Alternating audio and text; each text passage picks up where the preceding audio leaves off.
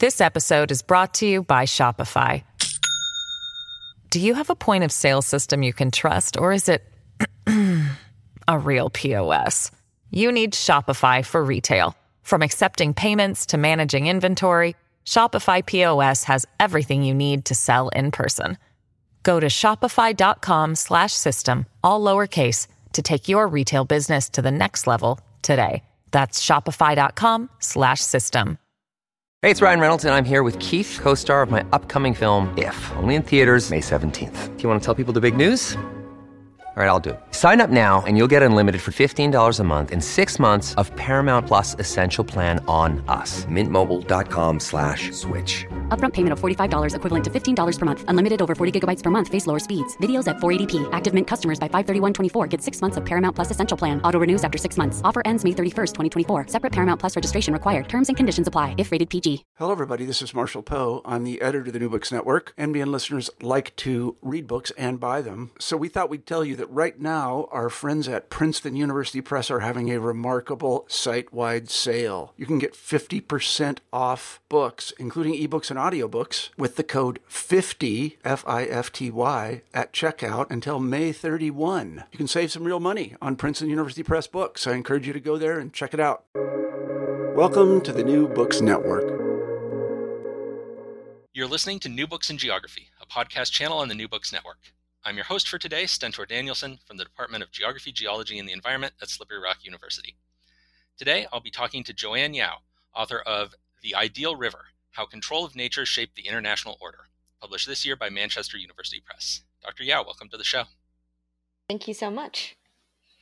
Okay, so to start off, why don't you tell our listeners a bit about your background and how you came to write this book? Okay, so I'm a senior lecturer in international relations at Queen Mary University of London. And before I started working at Queen Mary, I was at Durham University. And then before that, I finished my PhD at the London School of Economics here in London.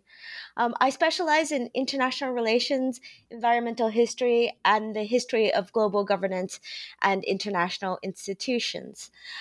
This book was based on my PhD project that I completed at the London School of Economics.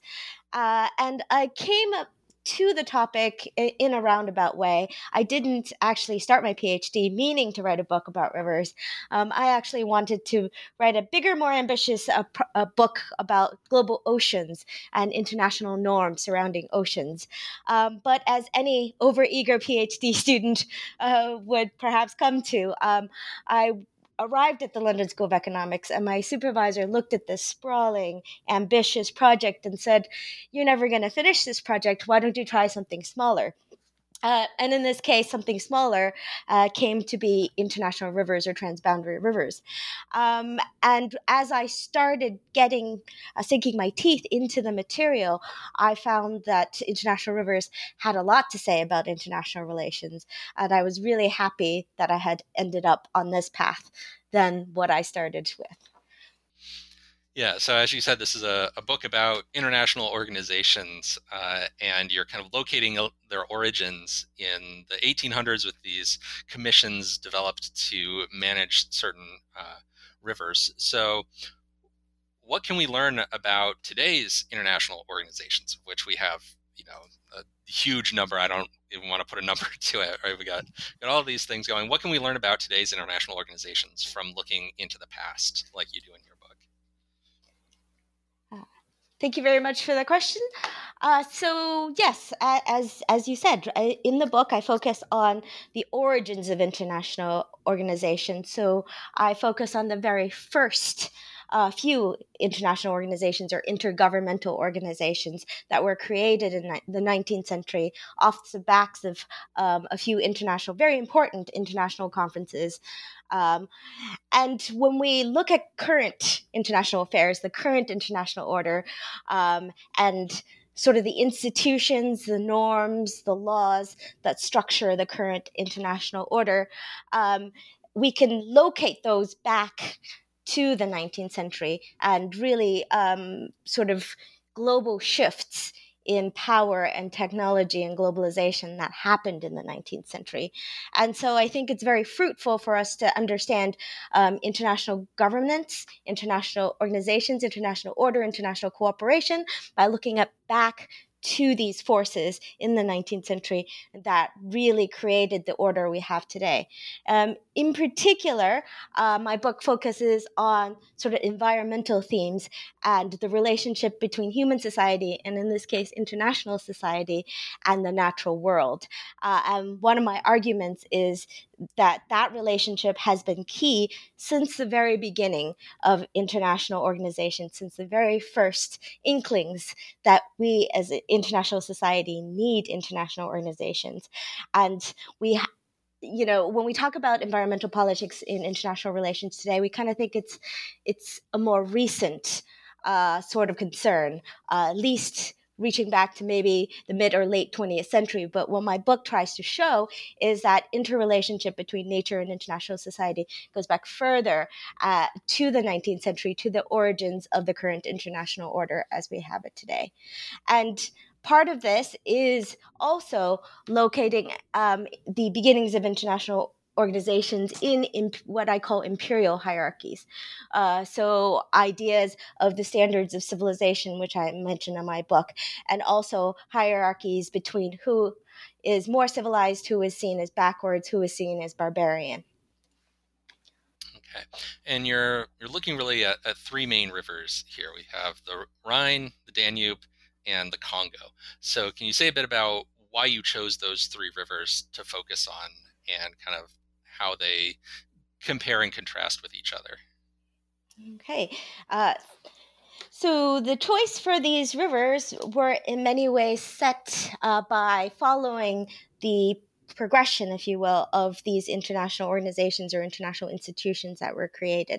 So the first river I talk about in my book, the Rhine River Commission, was created in 1815 with the Congress of Vienna. So that, oftentimes is seen as the first intergovernmental organization where different governments come together in an organization to look after this transboundary geography and to manage it and to ensure that it flowed correctly and facilitated trade. So that's why I chose the Rhine. The next commission that was created with the 1856 Paris Conference to end the Crimean War was the Danube Commission, the European Commission of the Danube. And that is often seen as the first international organization where the states that sit on the commission aren't just the states that line the riverbanks, if you will, the riparian states, but outside states also sat on this commission. So Britain and France sat on this commission without having any territories on the Danube River. So in many ways, this is seen as the first truly international organization where states from a continent away sat on a commission to have authority over a geographic space on the other side of the continent. And then the last river, the Congo River, there was an attempt to create an international commission on the Congo River at the 1885 Berlin Conference. Now, this commission never left the paper on which it was written. So the outcome of the Berlin Conference had said we were going to create this commission. We were going to jointly manage this space to ensure that the space is neutral and civilized, and yet it was never created. So that aspect of the book looks at, well, first, why did we think we could create such a commission there? And second, what happened? Why did it fail? In terms of the differences between these rivers, so my book really draws out what I call the geographical imaginaries that animate our thinking around rivers. So each of these rivers, I argue, had a slightly different kind of tinge in our collective geographical imaginaries. So that very much for the Rhine River, it was envisioned as this collective European highway that was going to facilitate European commerce and European civilization. The Danube had a slightly different identity in the collective geographical imagination, that it was a connecting river that connects the heart of Europe to the near periphery. in the Ottoman and Russian lands at the time. So this was very much envisioned as a river that will help bring civilization from the heart of Europe out to the periphery. At the same time, in this imaginary, it's very interesting to see anxieties and fears about reversal. So this idea that civilization traveled from the heart of Europe outwards, but also that might be reversed, how danger or barbarism might travel from the outside in. And then finally, the Congo River, the geographical imaginary I draw on here is this imperial river. So it was viewed as this colonial river that flowed through a conceptually empty space. It wasn't empty in the sense that they thought nobody lived there or they thought that nothing was there, but it was conceptually empty in that the diplomats that tried to create this commission envisioned it as empty of institutions that really mattered, and therefore they can bring their own model institutions into this space. So in that way, these three rivers all have their own identities, characteristics, if you will. Okay, so I want to now ask a little bit about each of the three rivers. There's way more in the book than we'll talk about here on the podcast, but just to kind of dip into the story of each of them. So starting with the Rhine, one of your arguments is that the system that was set up in 1815 was a combination of some new ideas, new ways of thinking about rivers, but also a return to some of the old ideas or old ways of dealing with rivers from before the Napoleonic Wars. So can you unpack that idea of this sort of old and new coming together in the Rhine? Yeah, sure. I think, I guess what's interesting is the historiography surrounding the Congress of Vienna, this moment in 1815, does tend towards perhaps two arguments. One, that 1815 was something brand new in European history, in the history of the world even, that before that, a certain type of international system existed, and after that there was a system of collaboration between the great powers, balance of power system, that was really a departure from what was there before. Some of the other historiography around the Congress of Vienna was that it was really a restoration of society to what had been before Napoleon sort of came through and upended European society. This idea that it was a restoration of the powerful, right? It was a restoration of the state system, trying to restore society to the hierarchies that it had seen before Napoleon came through and upended those hierarchies. So in my study of the Rhine Commission specifically and the creation of the Rhine Commission, I saw both of those strands at work. In some ways, this was a new idea, right? An international commission to manage transboundary geography was not really around before 1815. And so, and my argument has to do with how this commission depended on ideas about the importance of commerce to European civilization, the importance of creating that the river should create value and should be an economic highway that took goods to market and should be an efficient economic highway, unlike what it had been before. So this is this idea that the commission is new, and it was a new way of thinking, a new way of doing business in European politics. But in looking at the material, there was a lot of restoration to be said here. So actually, if you look into the nitty-gritty of the history, when Napoleon took over most of the territory that encompassed the Rhine River, he had set up his own commission to manage the river. And this commission had been much more liberal than the commission that kind of was reverted to in 1815. It had much more power than the commission that had been reverted to in 1815. So in some ways, if you look through what the diplomats were saying, if you look at what they were intending to do, they were trying to restore European society to an equilibrium or a hierarchy that they had seen before this upstart Napoleon had basically messed around with everything. Okay. And then moving on to the Danube, Count Dracula makes a surprise appearance in your Danube chapter. So can you talk about what Dracula shows us or illustrates about the vision that people had of the Danube? Yeah, I really like Dracula, and I think very much this says something about the book in that I draw from a wide range of literature to build this idea of a geographical imaginary, or to build this narrative of what these rivers were imagined to be. And I think Count Dracula is very, very important for our imagination of what the Danube is, because Count Dracula comes from the far end of the Danube, the mouth of the Danube. And in the book specifically, it refers to him coming from that area, coming to Western Europe, invading Western Europe. Both the gendered politics of it and the racial politics of it has been written about in literary studies.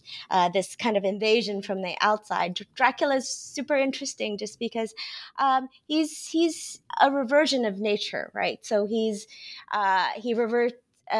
reverses time in that he never gets old, never dies, and he reverses space in that he's invading from the outside in, so from the near periphery into civilization. And in the book Dracula, they chase him back to his homeland at the very end of the book.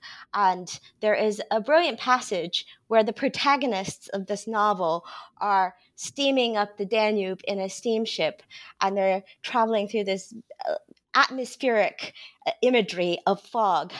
And I think that is interesting because it draws on what travelogues and what merchants who have been to the far end of the Danube, that Danube Delta, have described, that it was full of fog. It's nauseous, right? So the thing about the Danube Delta is it's a swampland. The Danube, rather than going straight into the sea, actually turns and slows down and loses itself in many ways in this swampland. And it is full of fog. It is full of mist and mystique. And so Dracula really draws on this imagery. But I think for me and for the book and for the imaginary of the Danube, Dracula really symbolizes this fear of reversal. This idea that, well, if we're not careful, civilization isn't going to flow in one direction from Europe outwards, but backwardness or barbarity or this unnatural, undead creature can invade up the river and threaten the heart of civilization. So very much, I argue there is a sense that we're trying to control and trying to civilize the Danube Delta through the creation of this international organization because we needed to prevent this reversal, prevent Dracula from invading our societies. And then to move on to the Congo River, this is the geography channel, so I got to ask, anytime that maps come up in the books I'm reading here, and so maps play a role in the story of the Congo. So can you talk about the way that Europeans mapped the Congo and how that influenced the agenda for the river that came about at the Berlin Conference? Yeah, certainly. And I think maps are incredibly important to the early history of international politics and international relations. And in this case, in the Congo, there was very much a project to map the Congo and Africa. But in the book, I described this project to map all of Africa, really, and to make the most detailed mapping, drawing of the Congo or Africa as we know it through cartographic depictions that were scientific rather than perhaps old world or romantic. So if we think back to old world maps, they had sea creatures. If they didn't know what something what was there. They might draw in creatures or depictions of what was there. So all of that got thrown out for a more scientific rendering of geography. And I think that was very much reflected or reflecting, I guess, the sort of a more scientific, supposedly scientific way of seeing politics as well, and seeing how to govern spaces in the most rational, effective manner. So mapping was very much linked to the business of governance and how to govern well. In the Congo, very much there wasn't a lot of information, or at least there wasn't a lot of what was accepted as reliable scientific information about what was along the Congo. A lot of the mapping based its information on Stanley and his trips at the Congo and his travel logs about what was there in the Congo. And he pretty much described an emptiness. He said there wasn't much there of value before the Europeans got there. And so very much you see these maps with the center pretty much missing. And I don't think that the map makers thought there was nothing there, and that's why they left it empty, but that there was no information about what was there that was reliable, that was up to the epistemic standards of the mappers. So, but when I guess this map with the empty center was shown to the policymakers at the Berlin conference, it was very much interpreted as an emptiness, right? There's nothing there, and therefore we can fill it up with all sorts of institutions and all sorts of civilizations, cities, infrastructure. It really fed into this imaginary that this was a conceptually empty space, and that we can bring all sorts of good models for governance into this space. And so I think that emptiness, while it wasn't necessarily a claim that there was nothing there, really then contributed to this idea that maybe it was empty and that we can fill it up with lots of things. This episode is brought to you by Shopify. Do you have a point of sale system you can trust, or is it a real POS? You need Shopify for retail. From accepting payments to managing inventory, Shopify POS has everything you need to sell in person. Go to shopify.com/system, all lowercase, to take your retail business to the next level today. That's shopify.com/system. Yeah, I had heard about, the basics of the Berlin Conference before, but I hadn't ever read about it in any detail before reading your book. And I was just kind of impressed by the audacity of them having this conference to decide what to do with this continent. And there's only one guy that they had that had ever actually been to the places that they were negotiating over. There's one explorer that had been there, and that's the entirety of their information that they were working with. But I guess that's not unusual in these kind of colonial contexts. The British made their whole plan for colonizing Australia on the basis of one trip by Captain Cook. So yeah, and I don't think they thought anybody needed to have gone there. I guess what I'm trying to say is I don't think it crossed their minds that this was a problem, and I think that was really interesting. Not only did only one guy had really spent extensive time along the Congo that was there, and he was there as a technical expert for the American delegation, but that they didn't even think that it was a problem, that they were deciding the fate of this continent, and they didn't invite anybody from there, or didn't hear any voices of the peoples, which they knew were there. The chiefs, which had signed lots of treaties with them, they didn't think it was even a problem, even a question that, maybe we should have invited some of these chiefs and they could have sent their emissaries. It didn't cross their minds. So I think that, was what surprised me the most, that it wasn't even a question. It wasn't even asked.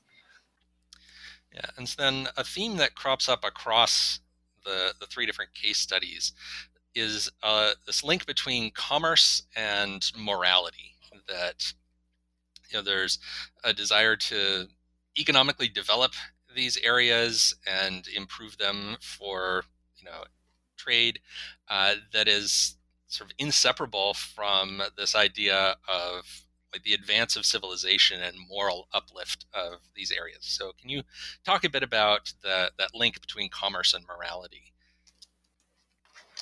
Yeah, I think that link, that what I call the double logic of improvement, is very much core of the arguments I'm trying to make. And it, uh, I think, spans from my very first example, which has to do with Machiavelli and Leonardo da Vinci trying to divert the Arno River outside of Florence, all the way to sort of more modern day examples of trying to build mega dams that would improve both society economically and morally. I think that double logic is really key to what I'm trying to argue. So, in the case of the Arnold River, where I start my book, there were multiple reasons why Machiavelli and Leonardo da Vinci were trying to divert this river, some of which had to do with military purposes and purposes of state,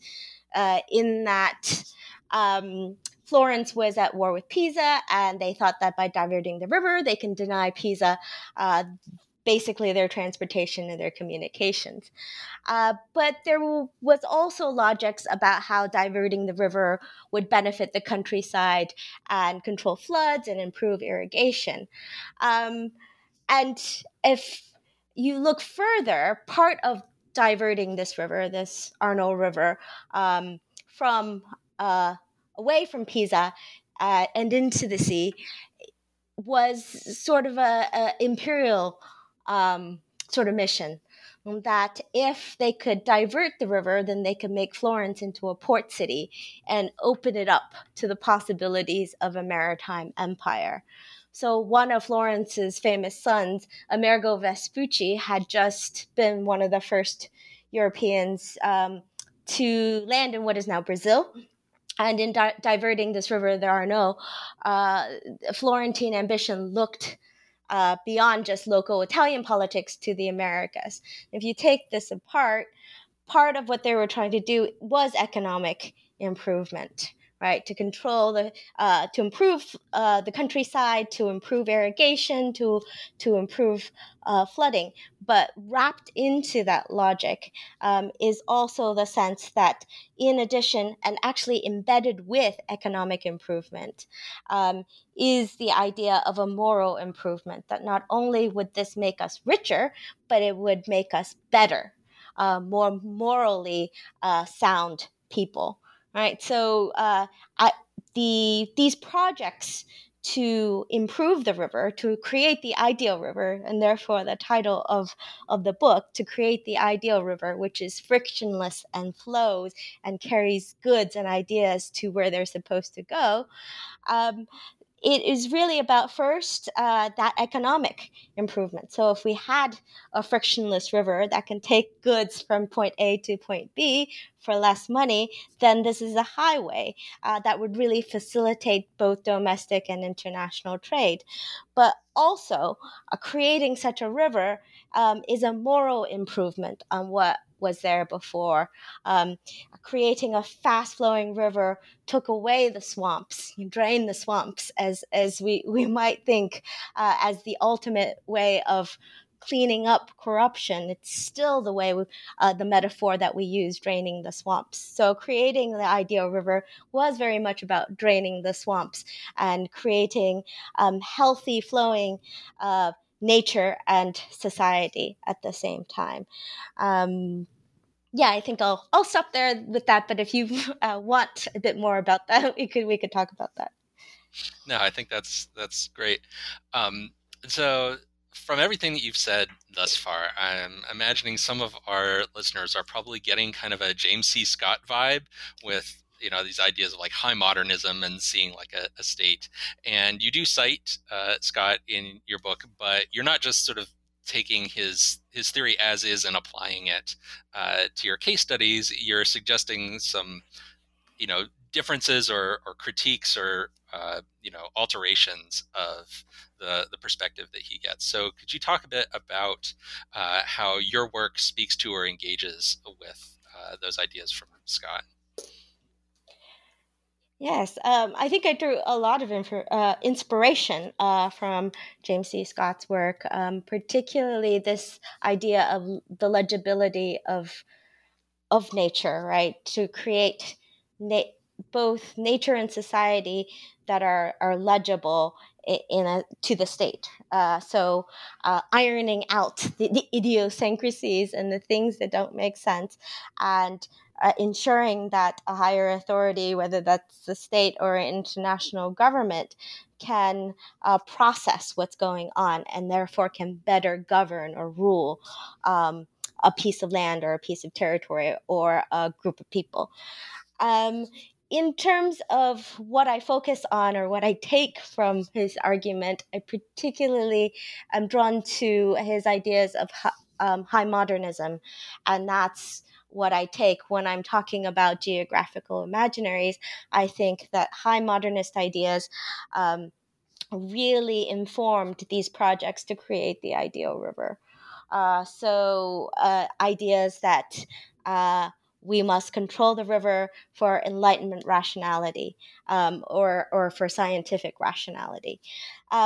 Perhaps where I depart from James C. Scott a bit is his ideas that you need a strong authoritarian state in order to institute these projects, these high modernist projects. And what I look at in the international sphere, there wasn't such an authoritarian power that can sort of impose legibility on the actors involved. So then I saw these ideologies as much more important in informing the projects that were being pursued, right? Rather than sort of a top-down, strong authoritarian state being, we need legibility, this is the only way we're going to get economic profit and improve the land. This was much more of a diffuse ideology, but I argue that was very powerful in creating these first international organizations. Okay, and then I always like to ask guests about the covers of their books. And so the cover of your book is this really cool Landsat image of the mouth of a river. You've got sort of the delta, and then this like brownish sort of sediment-laden river water swirling in with the bluish water from the ocean. It makes these cool patterns to it. And so the first question that I just had was, which river are we looking at here? Because it doesn't say on the book which river. And then, I don't know how much input you got into the cover, but if you could say something about how the cover image reflects some of what the book is about. I actually don't have the answer to which river, which is embarrassing because I should really know. It is a river in Canada, and I could look that up, but I'm not actually entirely sure which specific river it was. But I did have a lot of control over the image, and I was just looking through some satellite photos. A friend had actually sent me a link to NASA satellite photos of rivers around the world and said, you would really like this. Aren't they absolutely beautiful? And I thought, oh, of course. You know what? It would be really great to have this on the cover of my book. So I looked through them and found the one I liked the best aesthetically. What I really like about this cover, as you said, it's kind of the swirling and the interlacing and the intermingling of land and ocean. But I think it's very good in encapsulating what I'm trying to say about the embedded nature of human society and international society and nature and the environment, and how we should see human politics, human civilization, and nature as co-constitutive of each other.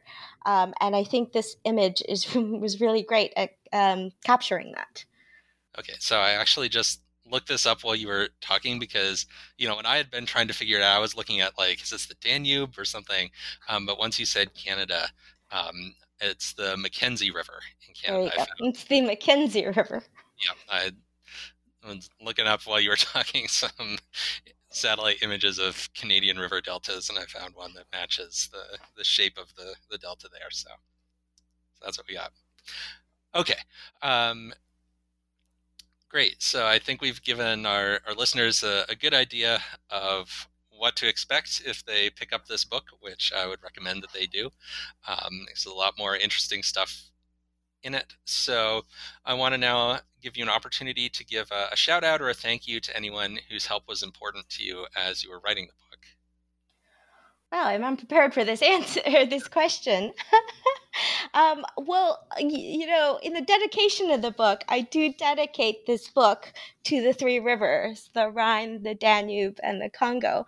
And it very much speaks to my effort to make perhaps these non-human agents important, or to highlight their importance in international politics.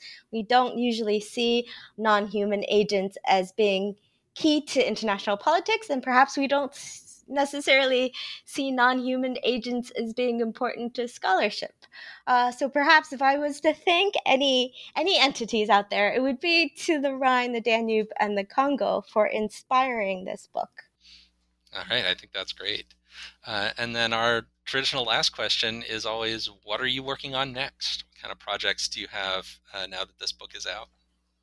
Okay, so my new project is also focuses on geographical imaginaries, but I turn to Antarctica and early space exploration, and I examine how the quest to explore these incredibly dangerous spaces is linked to a desire to what I call complete our knowledge of the global in its entirety, and to kind of envision our planet as a unitary whole. So perhaps this vision's best and perhaps most poetically captured by the 1972 blue marble image from the Apollo 17 spacecraft. In this project, I hope to show that these geographical imaginaries of Antarctica and early space shaped not just our understanding of the Earth, but also the role of science in international politics, which I think is very topical as we think about the politics of the Anthropocene, but also how these imaginaries led to the negotiations ahead of the 1959 Antarctic Treaty System and the 1967 Outer Space Treaty. So it is linked back to these international organizations. Okay, well, that sounds fascinating. And if that turns into a book, I'd love to have you back on the show to talk about it. Fantastic. Thank you very much. Well, thank you so much for coming on today. Great. Thank you very much for the invitation. This has been a conversation with Joanne Yao, author of The Ideal River, How Control of Nature Shaped the International Order, published this year by Manchester University Press.